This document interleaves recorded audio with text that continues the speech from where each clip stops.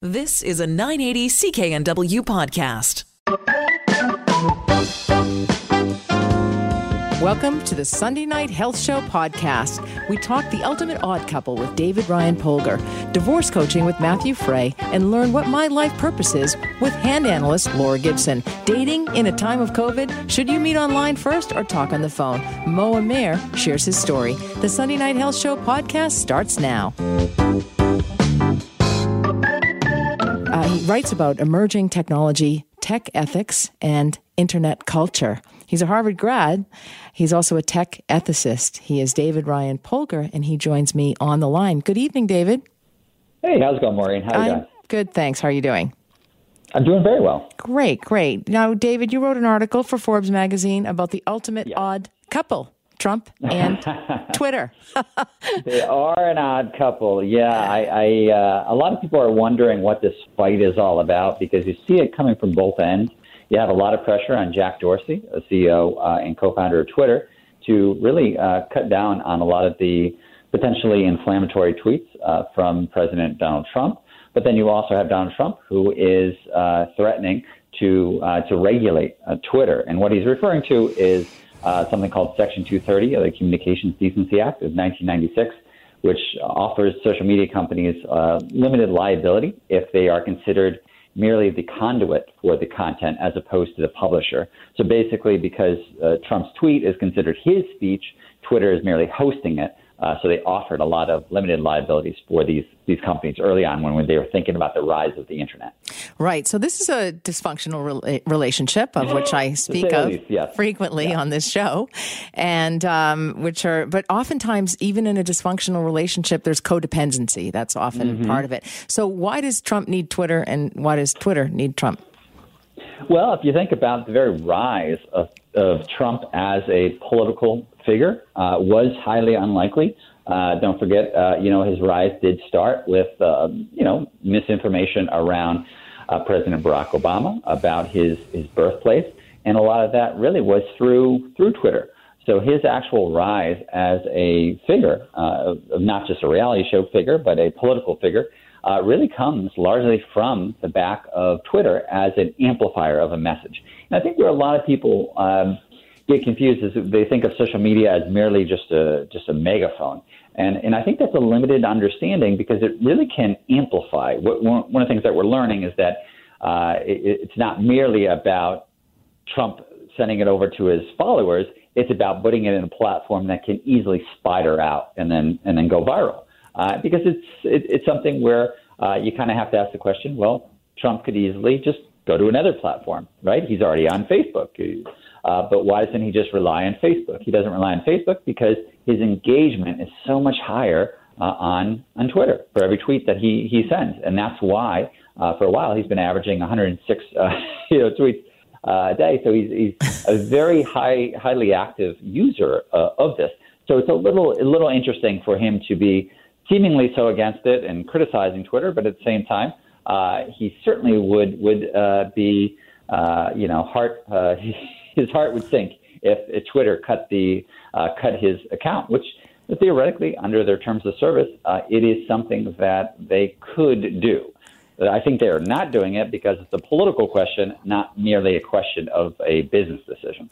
Right. I mean, I remember thinking earlier on, the president is tweeting. It just seems so odd. I mean, we all took our time getting used to Twitter, and then, when we stopped reading newspapers because we were getting our news on Twitter, and now you hear, national news organizations, quoting Twitter quite frequently.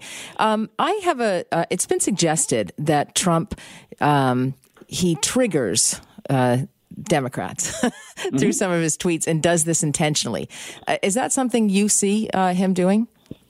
Oh, yeah. I think it's a lot of people would look at his behavior and say that it's operating in a certain kind of troll capacity in order for realizing what would trigger certain behavior. Because if you think about it, we live in what they like to call an attention economy where the key part is, are you gathering eyeballs? Are you getting somebody's attention? The worst thing that Trump could ever have is for people not to pay attention to him, right? Because he needs to fire up both people, because if he fires up Democrats, then it fires up his base as a reaction to that.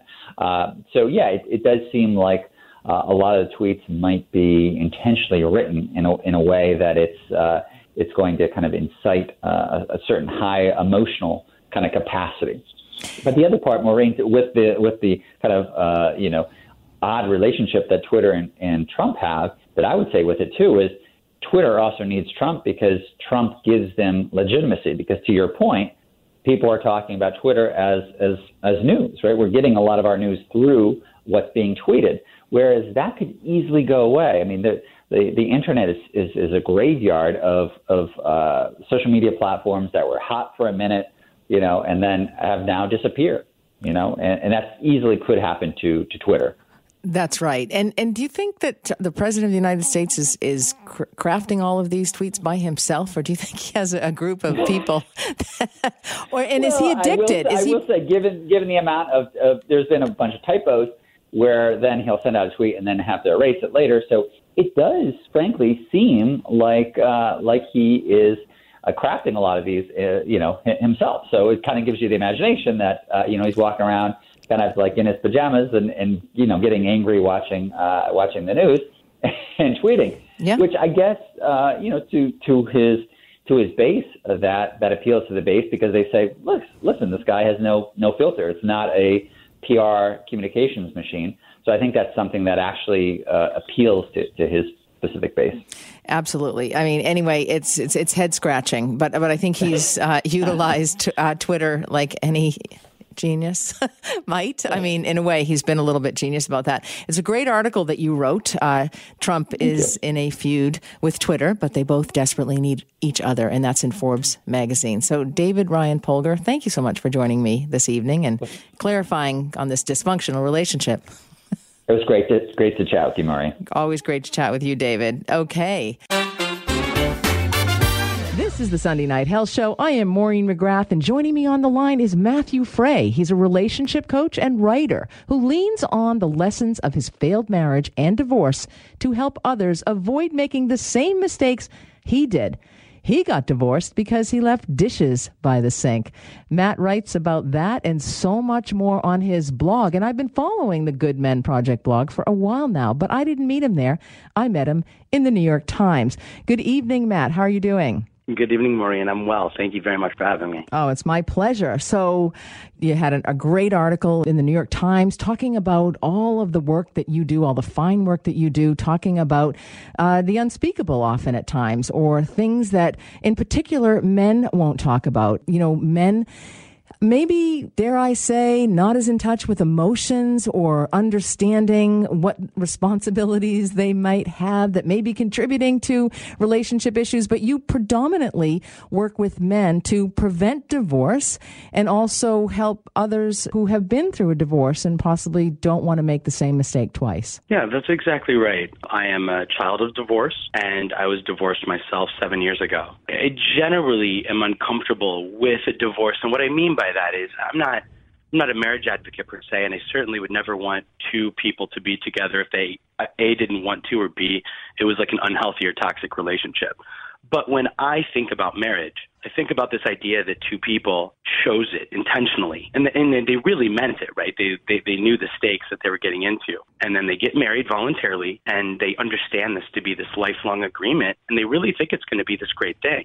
And then so often people sort of accidentally, without even really being able to explain how they got there, find themselves 5 to 10 to 15 years later in this really sort of painful and dysfunctional and sad relationship, and communication's awful, and intimacy is down or non-existent, and trust is broken. When I say not get divorced in this context, what I'm really advocating for is healthy relationships, because I perceive no matter how successful we are in all walks of life, if our relationships suffer, if home is bad, if family is fractured, then everything's going to feel bad. So I'm just trying to fight for that, because I think a lot of people are missing the ingredients of what makes a healthy relationship. They certainly are. And so in the intro, I said that you got divorced because you left dishes by the sink. And that's probably a little bit of tongue in cheek, but it is some of those everyday things that can annoy a partner in a relationship sort of being out of touch. So talk to me a little bit about how people can be more in touch with themselves and their relationship. These are the conversations I'm having pretty much daily. But the dish by the sink, absolutely, tongue-in-cheek, it's metaphor. It's sort of true in my case, and I could have used 30 other examples of things in my marriage. But the idea really is that there were these things that mattered to my wife, and I treated them as if they were inconsequential, as if her reacting emotionally to me the way that she did about it felt out of proportion with how much value I had on it, meaning a dish by the sink, I just don't care. My crime, if you will, was using my own metric for what matters in life, for what's important, and forcing that on my wife and judging her and evaluating her behavior through that prism. When the reality is another human being is allowed to care, to feel strongly about anything they naturally care about or feel strongly about. When we're married to them and we don't show up for them and say, hey, I know that this matters to you, so I'm going to value it and respect it because you matter to me, because I love you. Our failure to do that dooms us. People that really, truly love their partners are missing this nuanced conversation about how our failure to respect the things your partner values. And that makes me think about the blame in relationships. And so I can just hear that narrative because I have a clinical practice as well for couples in sexless marriages. And I can hear the narrative, which is, she is, so nasty, she got upset that I left a dish by the sink. And so that's really dismissing somebody, isn't it? It really is.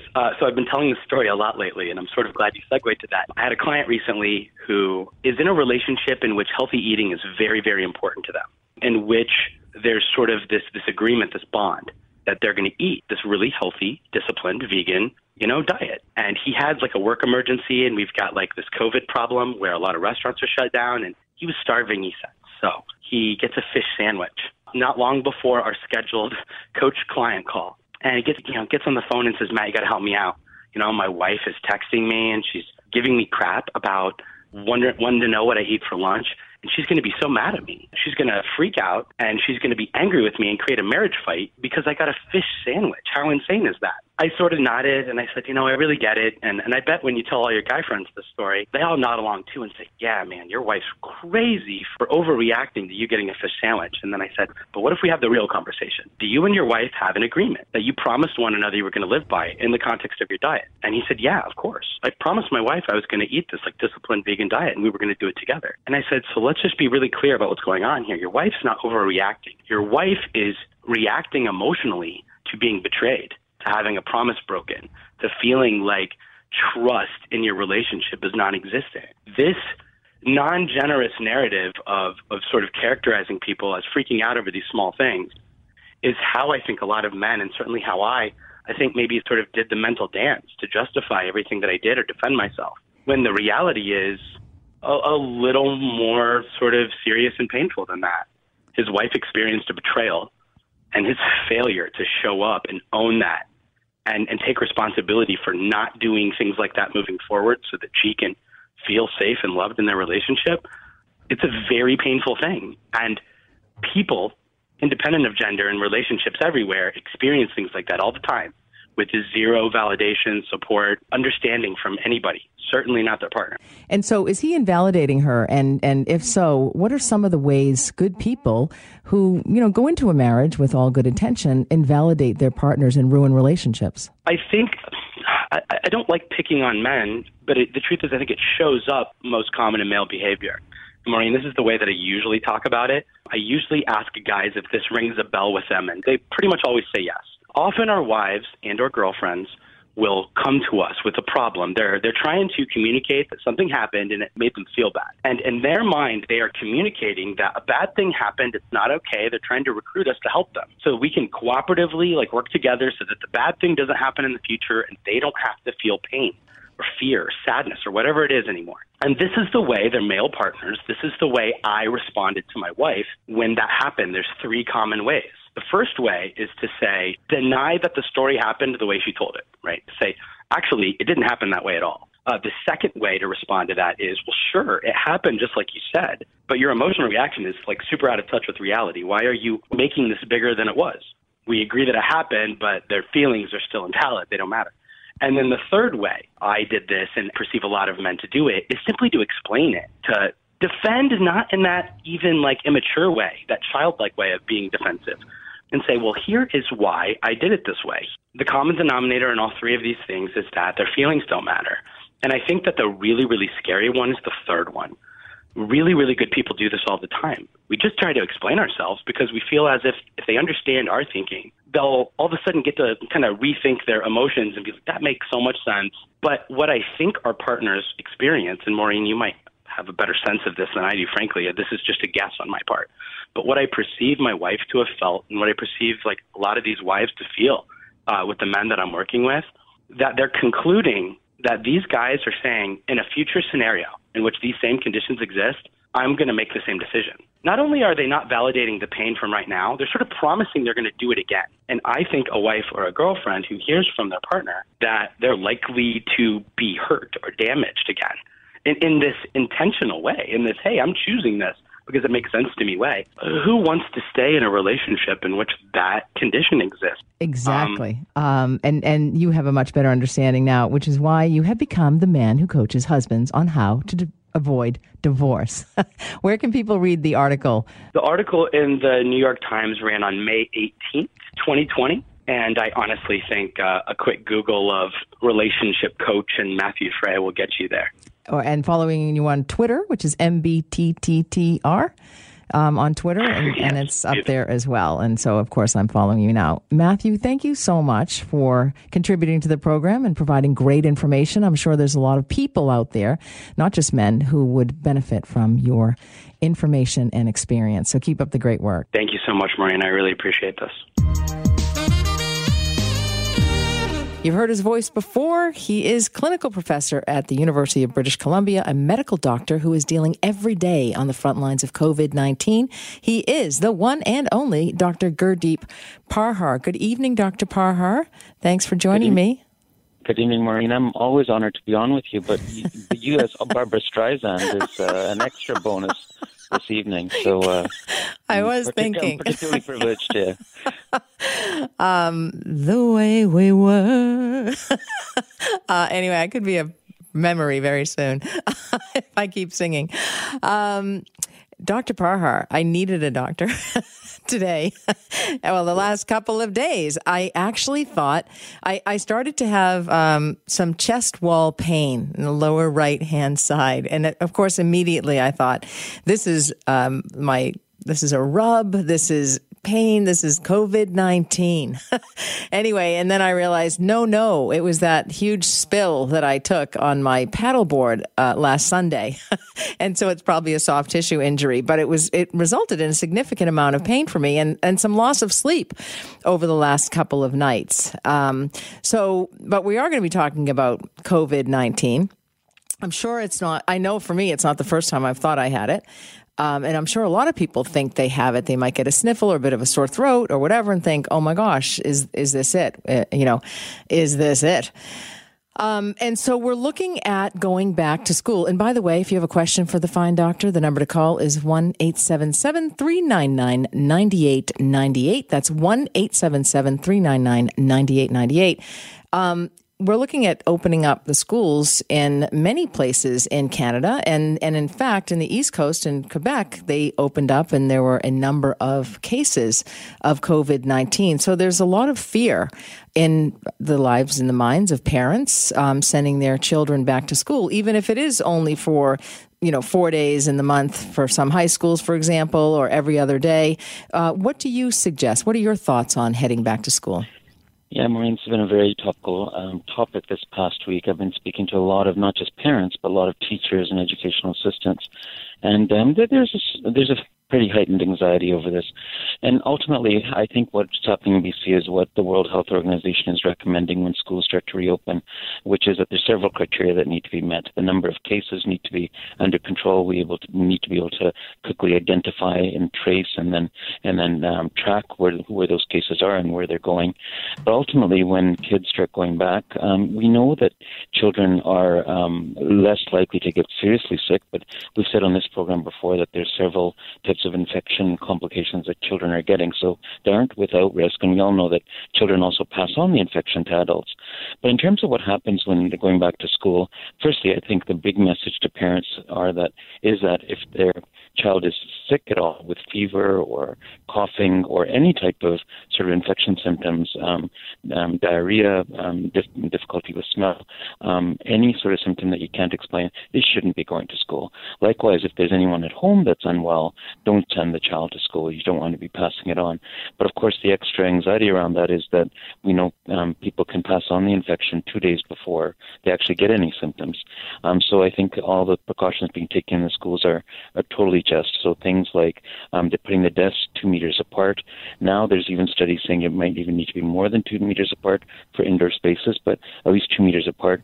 Regular hygiene breaks, which doesn't just mean going to the bathroom for kids, but also to have regular hand washing sort of exercises, and keeping a distance as much as you can.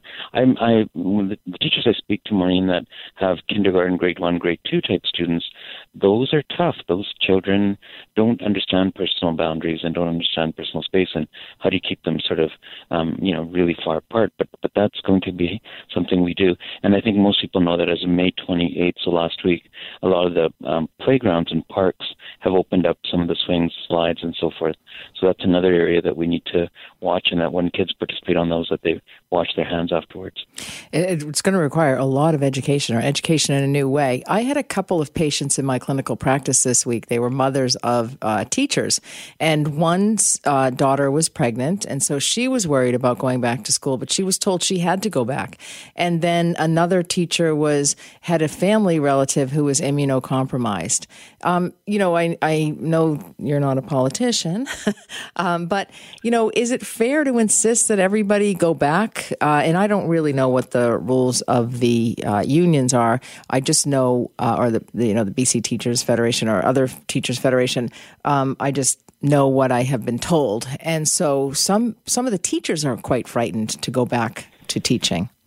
And that's totally understandable. I think that especially those that have health problems themselves, have family members, children, or parents that they're taking care of, I think that puts them into a high-risk group.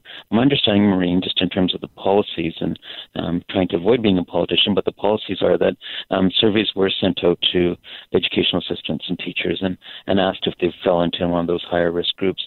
My concern, though, was that people who then fell into those groups were asked to take time off without pay, and some had to use sick days and other things, which aren't limitless, and really puts a person at a disadvantage or pressures them to come back when they really shouldn't be coming back.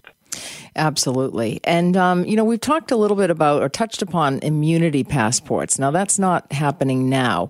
But first of all, can you describe what an immunity passport is, and if it may be something we might see in the future? Yeah, some you may remember for some of our listeners, I was going to say older listeners, but anybody around my age who isn't that old yet, I guess. But if you traveled in the 70s and 80s overseas, you might remember that we had to carry this little yellow booklet, right? And it said in there that you had your various vaccines done, and you wouldn't be allowed to either leave the airport or arrive at an airport, either leaving Canada or coming back into Canada or arriving in another country unless you had all your vaccines. Then somewhere along the way, I think we put more emphasis on personal liberties and said, no, you don't have to have the vaccine. It's entirely up to each individual to have them when they travel. That was the closest I think we came to an immunization type passport in the past, which was, did you have the vaccine? But what you're referring to, Maureen, is that if the antibody testing is helpful, and we're not sure what that means yet, which is, what is the right antibody level after you've been exposed or had the infection? Does that mean that you're safe and then you can go into large gatherings and travel? We're not sure. We're not sure what that would look like right now. And would it be possibly some false confidence if the vaccine or that antibody level just isn't protective? I think ultimately there probably will be some sort of system like that in place, Maureen. I can't imagine we're going to keep these sort of physical restrictions forever, and maybe that's what people will need to have some confidence. But an immunity passport is sort of wrapped with all sorts of social and sort of medical issues that would need to be addressed first.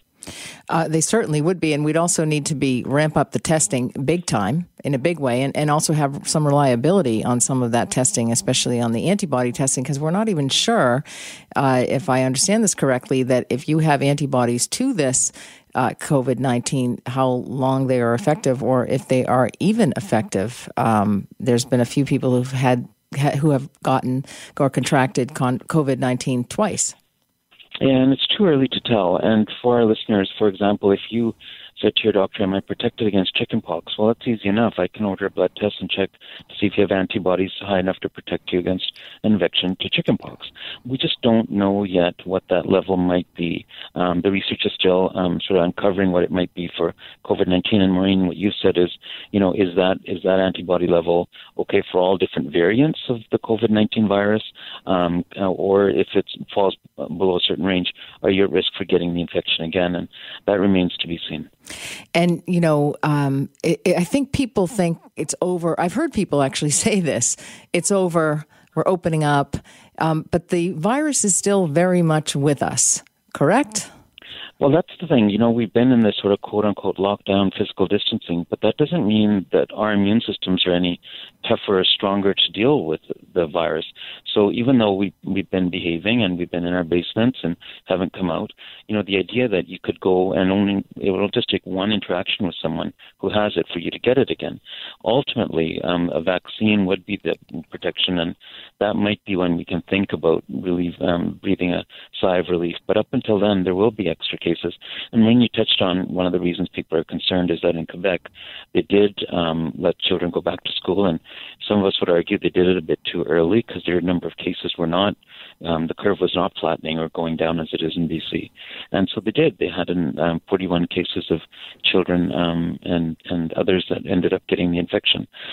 So it just tells you that even after there was that physical distancing, going back did put people at risk. Now, we're knowing that there will be increased cases in BC, but we're feeling that the numbers will be low, and hopefully we'll be in a position to quickly identify them and track them. And we'll see that in Alberta, and we'll see that in Manitoba as well, Ontario. We'll see that across the country, because I think somehow people have this false sense of security that it's over, we can come out now, we're all good. But we've just basically spread out the number of cases that we can expect in the context of social distancing and wearing masks and washing your hands. Would you say that's absolutely a fair And then statement? when there's gatherings, I think in the U.S., there was some of those big parties that happened over the U.S. Memorial Day.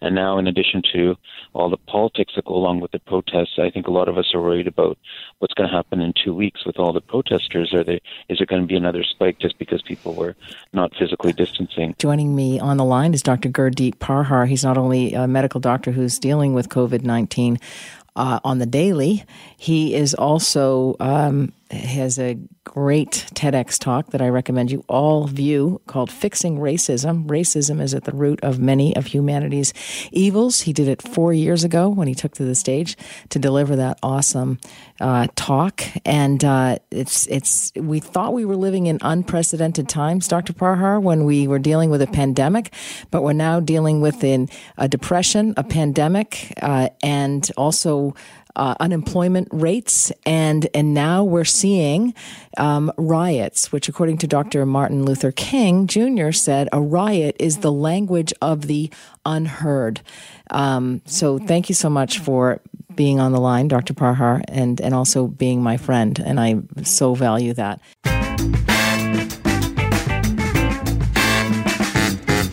And that's because of the segment that we're going into right now. Dating is a big issue, and you might be struggling to date. That's why I wanted to give away those products, because that can be a big issue. And so joining me on the line to share his own personal tragic story with dating in the time of COVID is Mo Amir, and you've heard his voice before from This Is Vancolour. Good evening, Mo. How are you?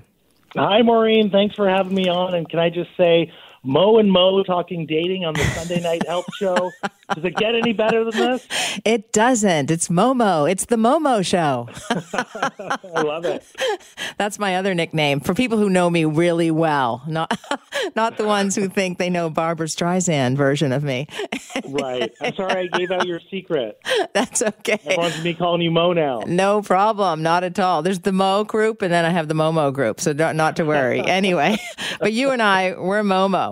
Absolutely. So, and Mo, you're struggling with dating in a time of COVID. You're single, and the rules have changed, and this is a virus that can be transmitted through respiratory droplets. So kissing is kind of out. It's not the same as it used to be with swipe right, swipe left. There we go. The smorgasbord of available people for you. It's quite different. Well, first of all, I'm not a charity case again. I'm not struggling. I'm adapting, Maureen. Exactly. You're adapting. Okay. You were a charity case yesterday when we decided. No, I'm kidding. But it is challenging, and it's very challenging, which is why I'm giving out those personal devices for some people. But so tell me about some of the biggest issues with dating in a time of COVID. Well, I don't think there's been such a tectonic shift to the dating culture since maybe the advent of the swipe apps, which is over a decade old now. We've taken out bars, restaurants, gyms, yoga studios as ways to meet people because of the physical distancing protocols. So an extrovert like me, I'm out there less. I'm out there less with my friends. I'm out there less with strangers, with my fitness community. You can still meet people online, but obviously, especially prior to some of the restrictions being lifted, you're not really meeting anyone in person. But I think everyone's been pretty good with following Dr. Bonnie Henry's orders. The challenge, of course, is, do you actually want to put yourself out there when you can't meet someone? Someone actually did ask her recently about dating. A reporter asked her about dating at one of her press conferences. And, she was very specific that this is not the time for serial dating. This is not the time for casual hookups. So if you were like me and you were single and maybe you were going out on a date or two every week just trying to meet people, that culture is kind of done. You still can meet people virtually, but of course, even now with restrictions lifted, you have to be careful about who you decide to meet up with in person. There's almost a lot more investment involved. Exactly. And the other thing, talking about investment or the economic pressures that have been put on people. So there may be somebody who's lost their job, for example, and that may affect their self-esteem, how they feel about themselves. And so that also puts additional pressure on people. But you've been going online meeting people, or not really. I think during the lockdown I sort of was dipping my foot in the water and seeing what was out there.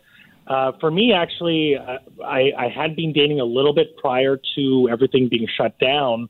And one person who I saw once, we kind of just left it at like, hey, let's just keep in touch and see what happens. And so I have been going on dates now that some restaurants are open and that there is some of those restrictions lifted. With that particular person that you met the once prior to the pandemic? That's right, yeah. Okay. And how's that going? Are you approaching it differently than you would have pre-pandemic, when life was free and easy? I think that's a fascinating question. I think perhaps for myself, there is a lot more focus and attention towards that person than maybe there would be in the past, because I think that in the past there were a lot of distractions in terms of you could just go online and meet someone on an app and, 2 days later you go on a date with them. So perhaps there is a little more emotional investment there. And I think there's also more focus on a more serious relationship as well. And it doesn't mean that now I'm tied to this person or we're like locked in to date each other because of COVID. It just means that maybe I'm giving a little more attention to this person as opposed to splitting my recreational dating time amongst a few people. Right. And it might change things. I have a caller on the line, Kevin from Calgary. Hello, Kevin. Hey, how are you? Good, thanks. How are you doing? I'm great. Did you have a question?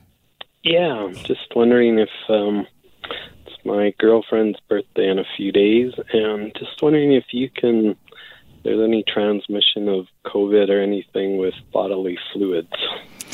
Well, they are actually saying that, kissing, it can be contracted through kissing. But if you're monogamous, are you living separately or living together? We're separate, but we're just faithful to each other. Right. But it's really about the exposure you have to other people. So, have you doubled your bubble, as they say in British Columbia? Are you either one of you healthcare workers? But, the close proximity to another person, yes, it increases the risk of contracting the virus because, the heavy breathing, Kevin, you know what I'm talking about, that length of time that you are with that person. But if each of you is careful, you're hand washing, you're physically distancing, where you're wearing masks out in public because it might protect you, but mostly it's thought to protect others, but the monogamy certainly does help. Yeah, no, we're kind of like the cohort family, so... And we limit our exposure outside of the house. Right. And then you have to wonder, does the benefit outweigh the risk? And so, looking at the data and the numbers and the experiences. But thanks for your call, Kevin. That's fantastic. All right, thank you. You're welcome. So Mo Amir, a single guy in the time of COVID, and also the host of a great podcast, This is Van Color, is on the line sharing his experiences. I had a friend who went on social media pre-pandemic, and she said all that men were looking for online was sex, and she decided to play them at their own game. And so she put on there, professional, 38 years old, I'm just interested in sex. That's what she wrote. And she got 500 responses. And so she said... I'm not surprised. Exactly. And so she said she'd just grab a glass of wine at night and she'd just go through all the responses. And, but those days are over, right? She did end up meeting somebody and she did like him, but he had a sexual health dysfunction. He had erectile dysfunction at the age of 42 that he didn't want to address, which I always thought was just such a juxtaposition, because here she had, out of 500 men, she chose the one. And what the thing is probably a whole lot more men out there who have erectile dysfunction. So it wasn't just the one, but she happened to get one who couldn't perform, shall we say. And that's a big issue. But there's no more that 500, try this one, try that one. That's kind of. No, I think you're absolutely right. And as you mentioned on my podcast, actually, the age of courtship is kind of returning, and getting to know someone and sort of focusing on them, I think, has come back as a result of what's happening, because people are also very careful. I think there has been a lot of social pressure to adhere to the social distancing protocols. So even if you're amongst your friends and during lockdown, you're saying, hey, let's get together, chances are a majority of your group would say, no, we can't do that. And as a result, you conform to that. So I think things have definitely been changing. And like I said, I think it's taken a big it's made a big shift in dating culture.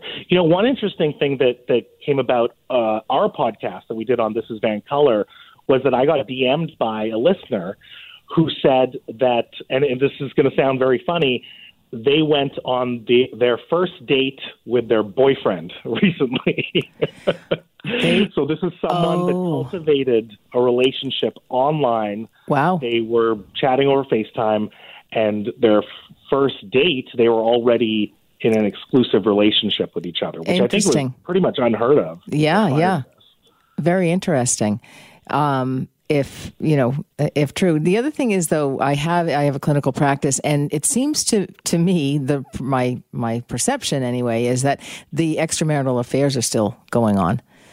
For some reason, they're not having that fear. The desire trumps the fear for some strange reason.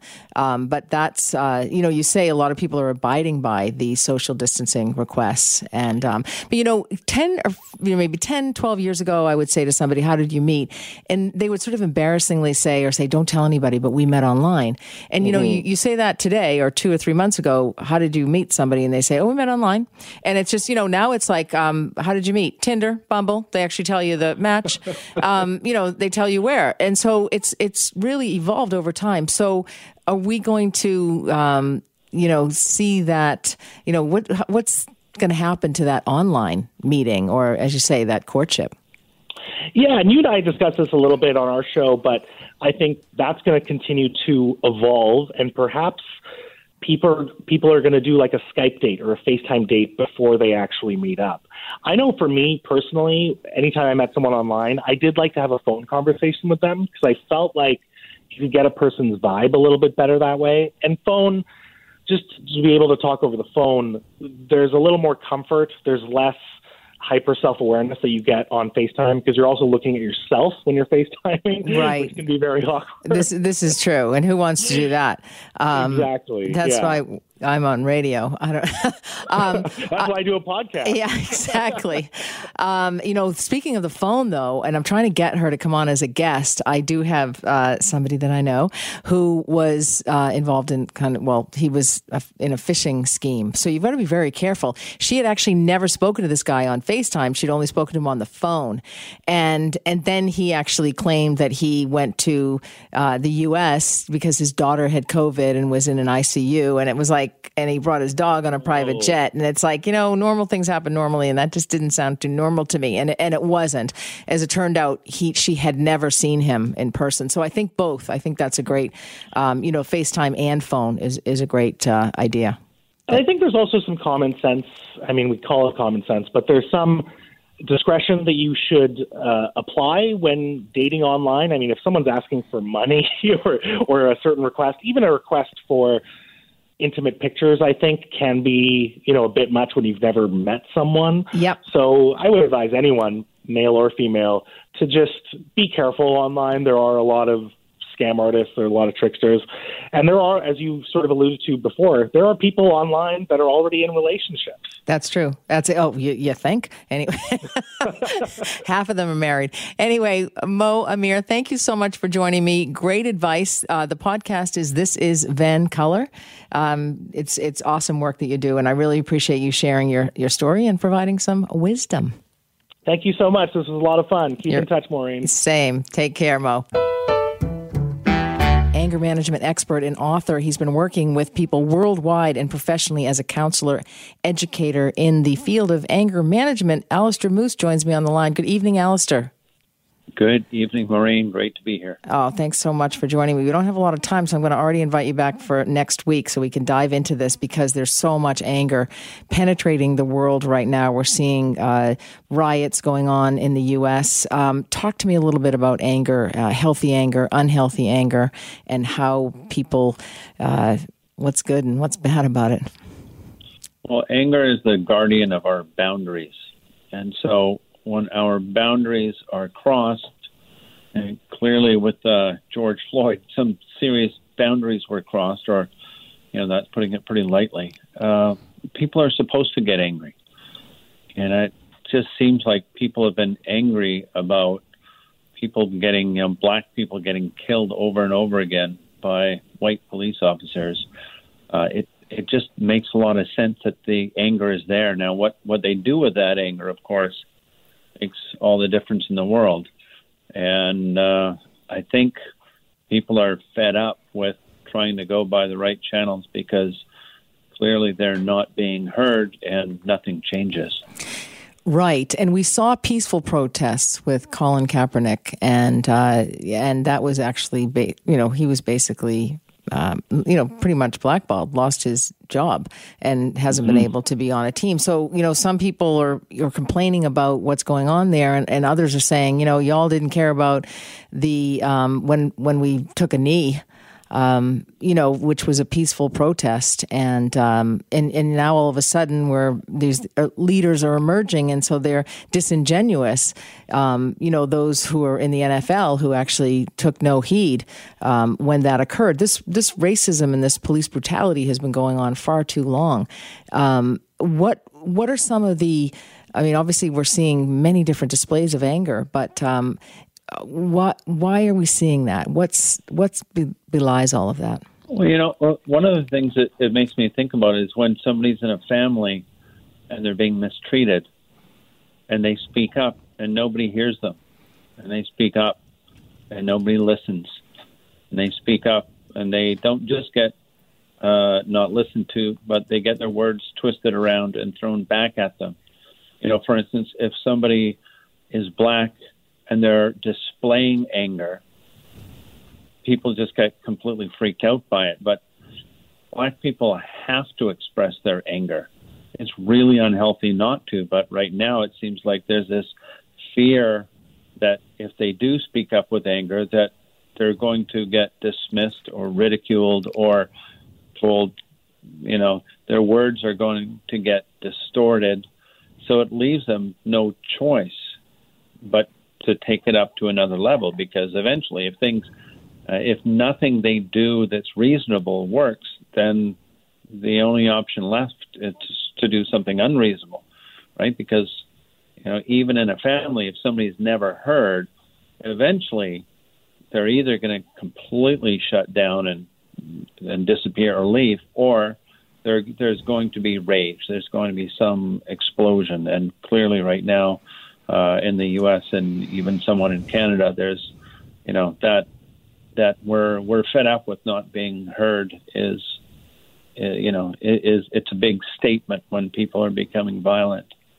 It certainly is. And we're seeing, people don't even have to misbehave. There's so many stories on MSNBC and CNN and of black men sitting in a car listening to a song, the end of a song, something I've done many, many times in my life, and then just being pulled out by police and questioned and falsely accused. And there's so much hypocrisy now going on about this, when there were leaders who could have done something and didn't, like Roger Goodell, for example, who's being called out for his hypocrisy. But we're up against the clock, Alistair. I want to find out where people can get in touch with you, and I want to see if you can come back next week and we'll dive deeper into this.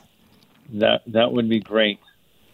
That would be great. Well, angerman.ca is the website, and you can always follow us, Moose Anger Management, on Instagram or Facebook as well. And we'll talk to you next week, and I'll get in touch in the next day or so and set up a time. Thank you, Alistair, so much. Yeah, great. Thank you for the work you do. Oh, you're very welcome. And never has Alistair's work been more needed than in the world right now. Thanks for listening to the Sunday Night Health Show podcast.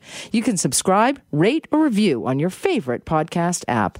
And if you've got a question about your health, the nurse is always in. So email me, nursetalk@hotmail.com, and I just might answer your question anonymously, of course, on next week's show. For now, have a happy and healthy week. You've been listening to a 980 CKNW podcast. Listen live at cknw.com, the Radio Player Canada app, TuneIn, Amazon Alexa, HD Radio at 101.1 FM HD2, and on the AM dial, 980 CKNW.